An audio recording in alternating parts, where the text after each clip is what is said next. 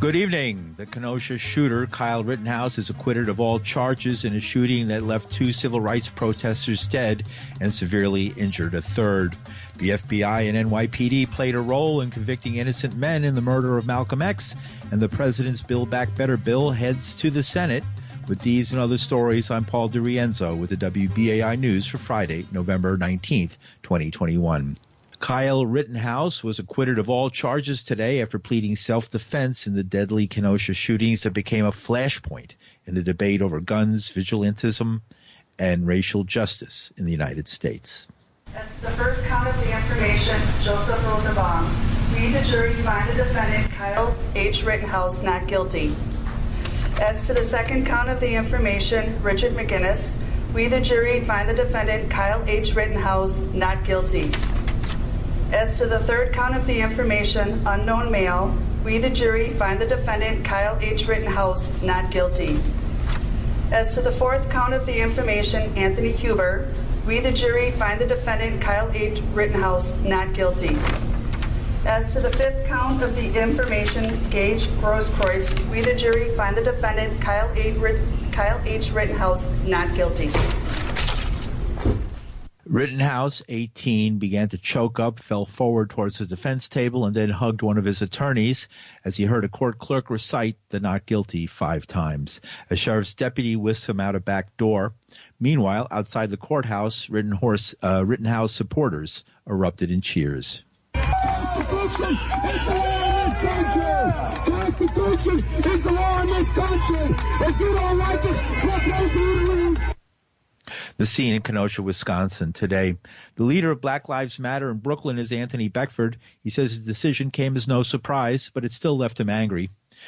I am pissed because I know that if it was one of us in our community, that would not have gone down like that. We would have gotten guilty on all charges. Plus, they would never have dismissed illegally carrying a firearm, underage charge. And I'm not surprised because this is America. What is the reaction, do you think, going to be across the country? We're waiting for the next horrendous thing, and there'll be another movement.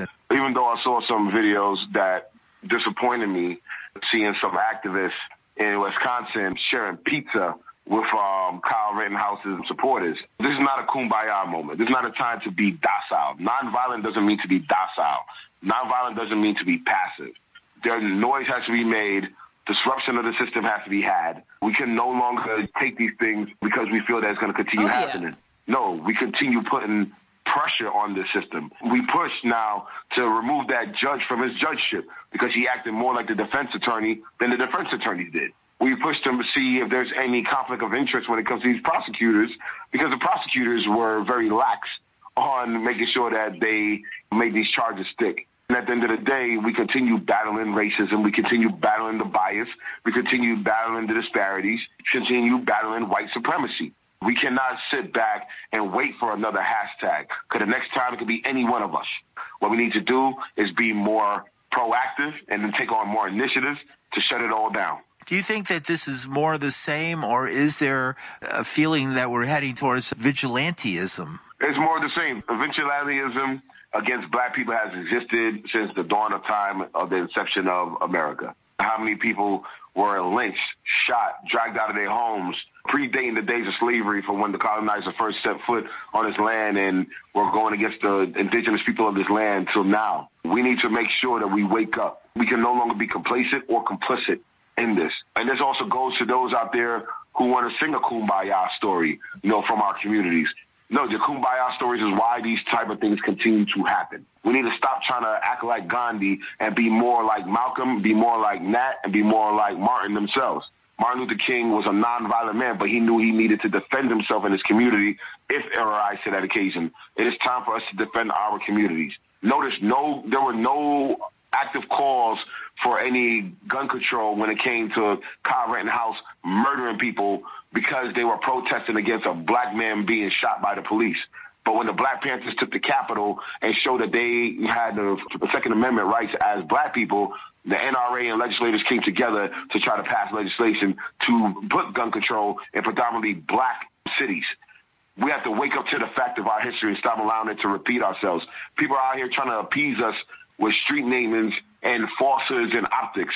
We need to be proactive and standing firm, standing united, and standing strong as one people. Anthony Beckford is the leader of Black Lives Matter in Brooklyn. And journalist Paul Street is on the board of directors of the group Refuse Fascism. He's from Chicago and has been up to Kenosha on several occasions. He says Rittenhouse was looking for trouble when he arrived in Kenosha during the protests after the shooting by police of a black man, Jacob Blake, and the cops knew it. It's kind of one of those things where you sort of suspect it's coming, and yet it's shocking nonetheless.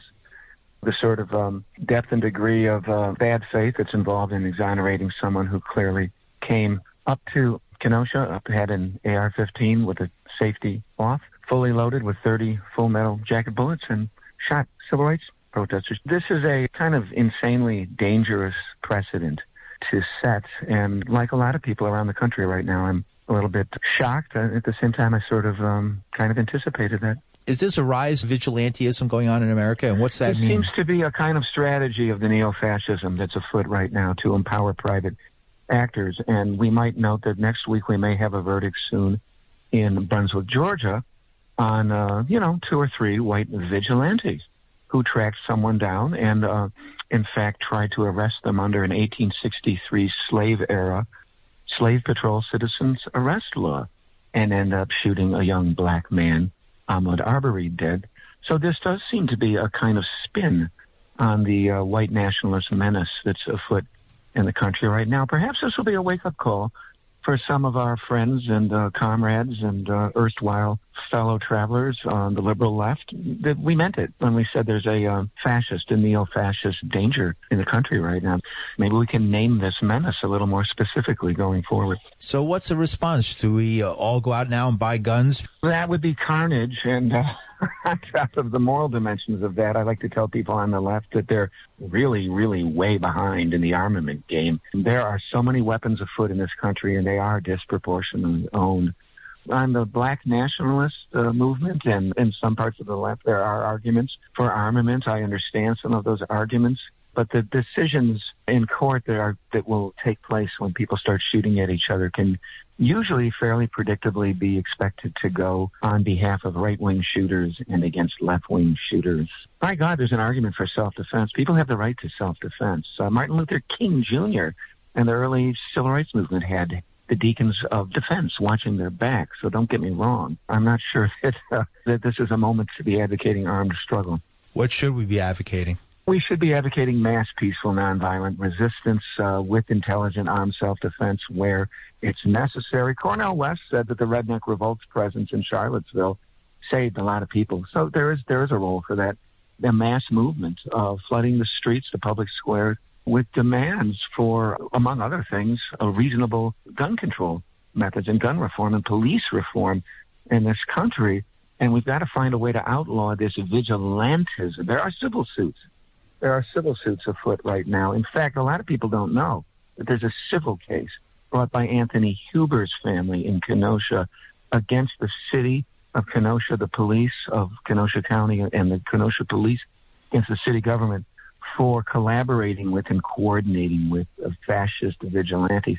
This issue of extra-legal neo-fascist militia forces often working in coordination with government police forces, and by the way, that's a classic historical fascist formula.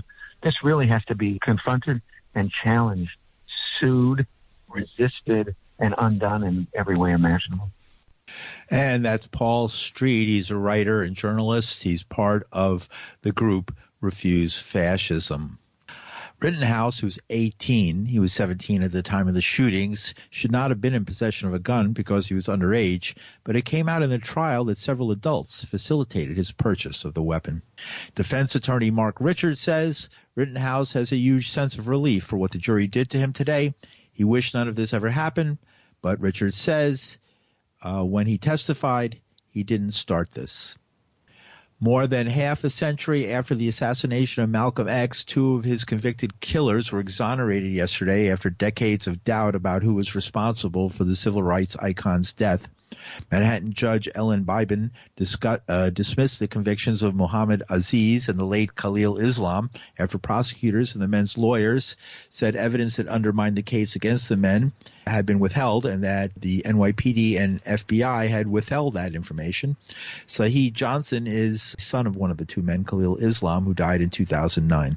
Exactly. The fact that he's not here, it brings only a little satisfaction because I was in my mother's belly when he was taken. So for 25 years, there was no father-son connection except through, visitation rooms. So the fact that it almost sounds casual to me that he's being exonerated. So the great pleasure is not there because he's not here with me. And that is Saheed Johnson, the son of Khalil Islam, who served decades in prison for the crime he didn't commit. The government now admits that. Malcolm X gained national prominence as the voice of the Nation of Islam, exhorting black people to claim their civil rights by any means necessary. He was shot to death while beginning a speech on February 21st, 1965. He was 39. A witness at the time described the scene at the Audubon Ballroom. I saw two guys standing up, and my next impression, it all happened very rapidly, as you can understand, is of the gunshots. And I saw Malcolm had his hand up. He said, stay cool, stay calm, or something like that. And just then the gunfire went off, and his hand was up. I remember this. I turned around quickly, and the next thing I saw was Malcolm falling back in a dead faint. And Black Liberation Movement, Black Lives Matter's Anthony Beckford says that black people are often the victims of police misconduct. Law enforcement has railroaded black communities since the inception of time, from the slave patrol to now. So we cannot be surprised by that. We need to go out there and actually find the actual killer. Matter of fact, there's the documentary that a brother from New Jersey did about Malcolm actually tells us who the actual murderers were. But the fact that one of the murderers was actually an informant for the FBI speaks a lot. The FBI will protect their informants while they railroad other black people within the community for what goes on and what they practice within our black communities. We have to be very vigilant from now on. We have to stop just allowing things to pass us by, because next thing you know, it's either going to be us, it's going to be one of our children, one of our loved ones that ends up either being railroaded or being the next hashtag. We have to live our life as if we're fighting against all of that every single day. And that's Anthony Beckford of BLM Brooklyn. Aziz and Islam, then known as Norman 3X Butler and Thomas 15X Johnson, and a third man were convicted of murder in March 1966. They were sentenced to life in prison. The third man, Mujahid Abdul Halim, also known as Talmadge Hare and Thomas Hogan, admitted to shooting Malcolm X, but said neither Aziz nor Islam were involved.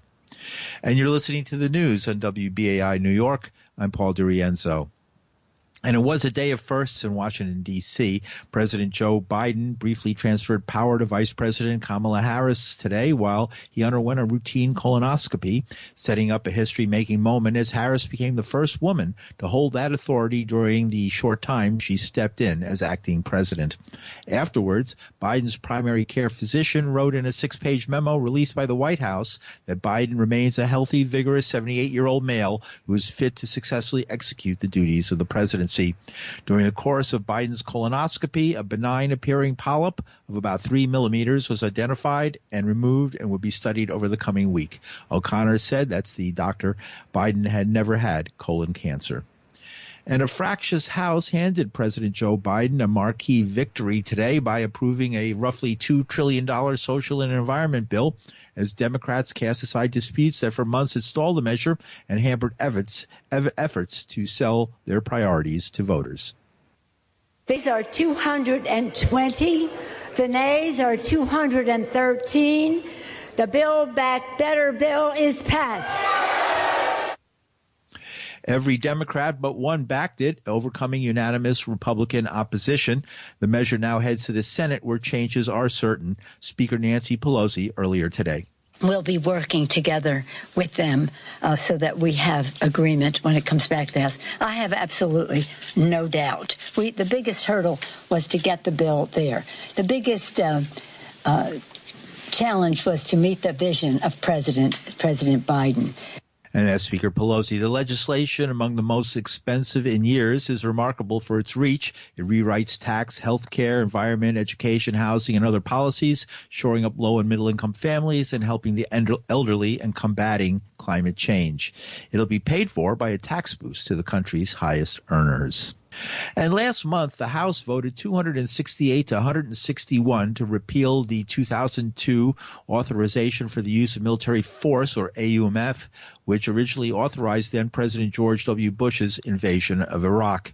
It was part of the United States' $753 billion defense budget, $10 billion more than the last defense budget, and $25 billion greater than the president's defense budget request.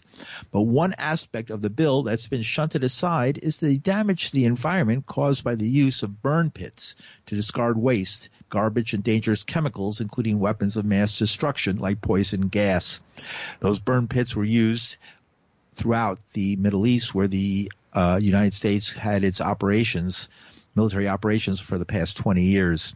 A retired professor of environmental health is Patricia Hines. She says these burn pits are similar to the use of Agent Orange, the herbicide sprayed over Vietnam by the U.S. military that impacted the health of soldiers and Vietnamese people. Incinerate is misleading. It suggests an enclosed burning facility with pollution controls, but these were barbaric burn pits dug on military bases in the midst of housing, work, and dining facilities without any pollution controls. Tons of waste. It's estimated that it was 10 pounds daily per soldier was burned in them every day, all night, blackening the air, and then it coated everything, people's beds, where they were eating. And given what was burned, this is not just particulate matter, as the VA has called it. I mean, it would be ash-laden with hundreds of toxins and carcinogens. Even more perilous, some of the U.S. bases were built on the remnants of Iraqi military bases that had been bombed and flattened by U.S. airstrikes. A handful of these bases, and from what I've learned, at least 5, had contained stockpiles of old chemical warfare weapons. Those would have been Iraqis. We had assisted them in developing those in their war with Iran.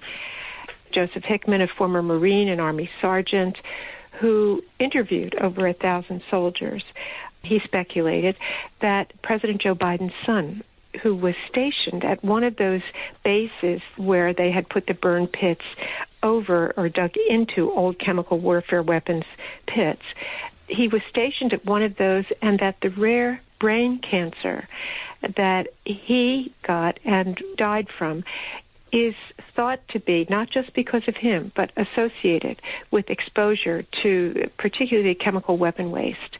The thing is, this is very much like the Agent Orange crisis from the Vietnam War.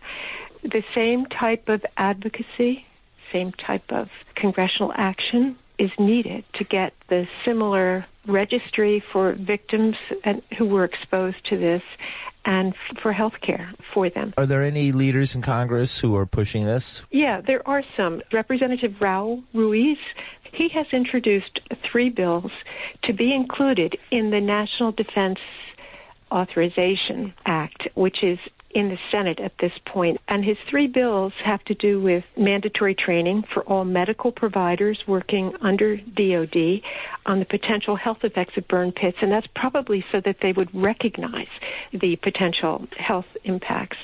Another bill would require DOD to include in their budget request to Congress an estimate of funding exclusively dedicated for incinerators and waste disposal alternatives to burn pits. At this point, just 9 out of what was an estimated 230 burn pits, just 9 still functioning in different places in the Middle East. That should be investigated also. There were 3.5 million troops exposed over 30 years, but only 1 in 12 who served have signed up for the registry. So there needs advocacy on the part of veterans to encourage other veterans to sign up for that registry. Any provisions for people who might have been exposed in Iraq, Afghanistan, and other places? No, there isn't. There have been studies, particularly of Iraq and the change in health over time and since the wars there, special emphasis on the use of depleted uranium.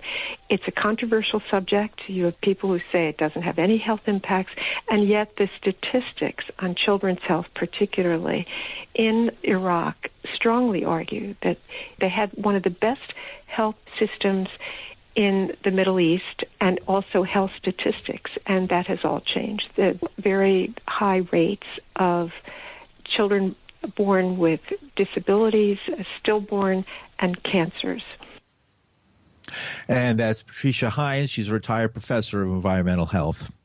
And Dr. Anthony Fauci is recommending masks at Thanksgiving gatherings if the coronavirus status of people there is unknown. The nation's top infectious disease expert says even if it's a very small group, to the extent possible, keep the mask on. Well, the situation is, and let's just take a scenario. You have a family setting. You're vaccinated. Your family members are vaccinated. Yep. And even if the children who are yet too young to get vaccinated go have an enjoyable Thanksgiving in your home, you don't need to wear a mask. The situation is that when you are outside in indoor congregate settings where you do not know the vaccine status of people, then you should be wearing a mask. If you're in a situation where everybody's vaccinated, then you really don't need to wear a mask. If you're at home, that's the situation. And that's the reason why the CDC says when you're in congregate settings and you have no idea who's around you, there's no requirement for vaccination, that's when you need to wear a mask. But if you know people are vaccinated, you don't need to wear a mask. Dr. Anthony Fauci. And finally, members of the New York Nurses Association Union are sounding the alarm about what they say is a nursing shortage at hospitals in New York City and around the state. Makalia Savitt reports. At a rally this week, Noemi de Jesus Aponte, president of the New York Presbyterian Columbia Hospital Nurses Bargaining Unit, said burnout and retention issues are contributing to a staffing crisis there that began during the pandemic. She says patient care is being compromised due to heavy caseloads, and that it's a problem across New York. There are patients that are ignored for hours on end because of crisis, walks through the door, a trauma, a heart attack. So what does that mean to that nurse that does one-to-one? She's going to ignore the other 15 or 16 patients that she has. In a statement, New York Presbyterian says it's navigating the pandemic challenges and adding nursing professionals to its care teams. This January, new laws take effect for every hospital in the state, establishing minimum staffing standards for intensive and critical care units. However, hospitals have until the following year to implement committee's suggested changes. Nurses are demanding that hospital systems take action sooner by hiring more nurses now. Union members contend there's been a hiring freeze at New York Presbyterian and that temporary traveling nurses have been brought in. NYSNA President Nancy Hagins doesn't see that as a sufficient solution. You bring in the travelers for 90 days and they leave. You're using a Band-Aid to cover a bleed. When we have a bleed, we put a pressure on the bleed. What do? We take the patient to the OR, we fix the problem. In the next month, NYSNA members say they plan to rally at other hospitals in New York City and the Hudson Valley to raise awareness about the issue. I'm Michaela Savitt for New York News Connection. Thanks, Michaela.